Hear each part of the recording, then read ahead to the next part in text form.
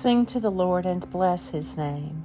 Proclaim the good news of his salvation from day to day.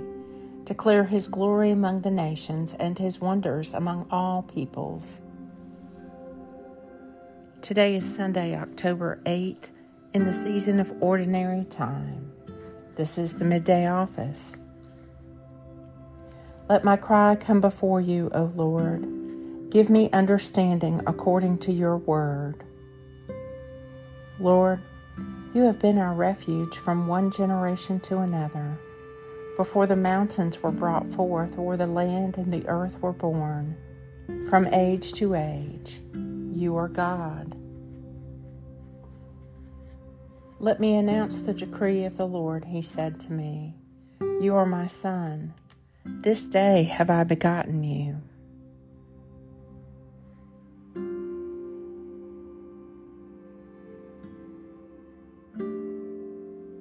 A reading from 1 Chronicles.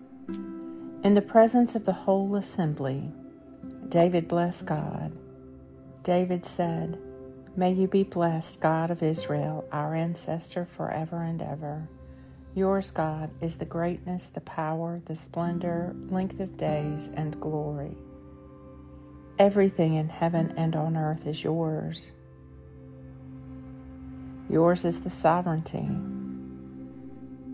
God, you are exalted, supreme over all. Wealth and riches come from you. You are ruler of all. In your hand lie strength and power, and you bestow greatness and might on whomever you please.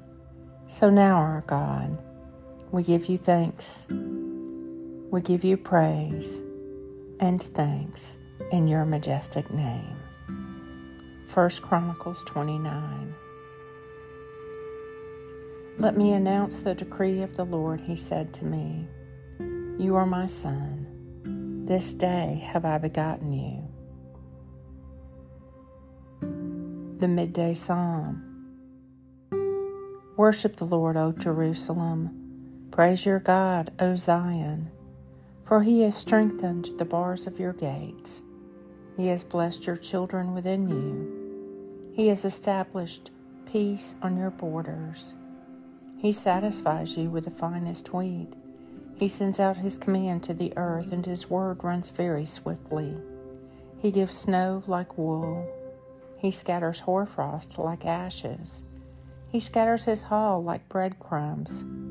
Who can stand against his cold? He sends forth his word and melts them. He blows with his wind, and the waters flow. He declares his word to Jacob, his statutes and judgments to Israel. He has not done so to any other nation. To them he has not revealed his judgments. Hallelujah. Psalm 147. Let me announce the decree of the Lord, he said to me. You are my son. This day have I begotten you. Let us bless the Lord. And all that is within me, forget not his benefits. Lord, I pray that your grace may always precede and follow me, that I may continually be given to good works through Jesus Christ my Lord, who lives and reigns with you and the Holy Spirit, one God, now and forever. Amen.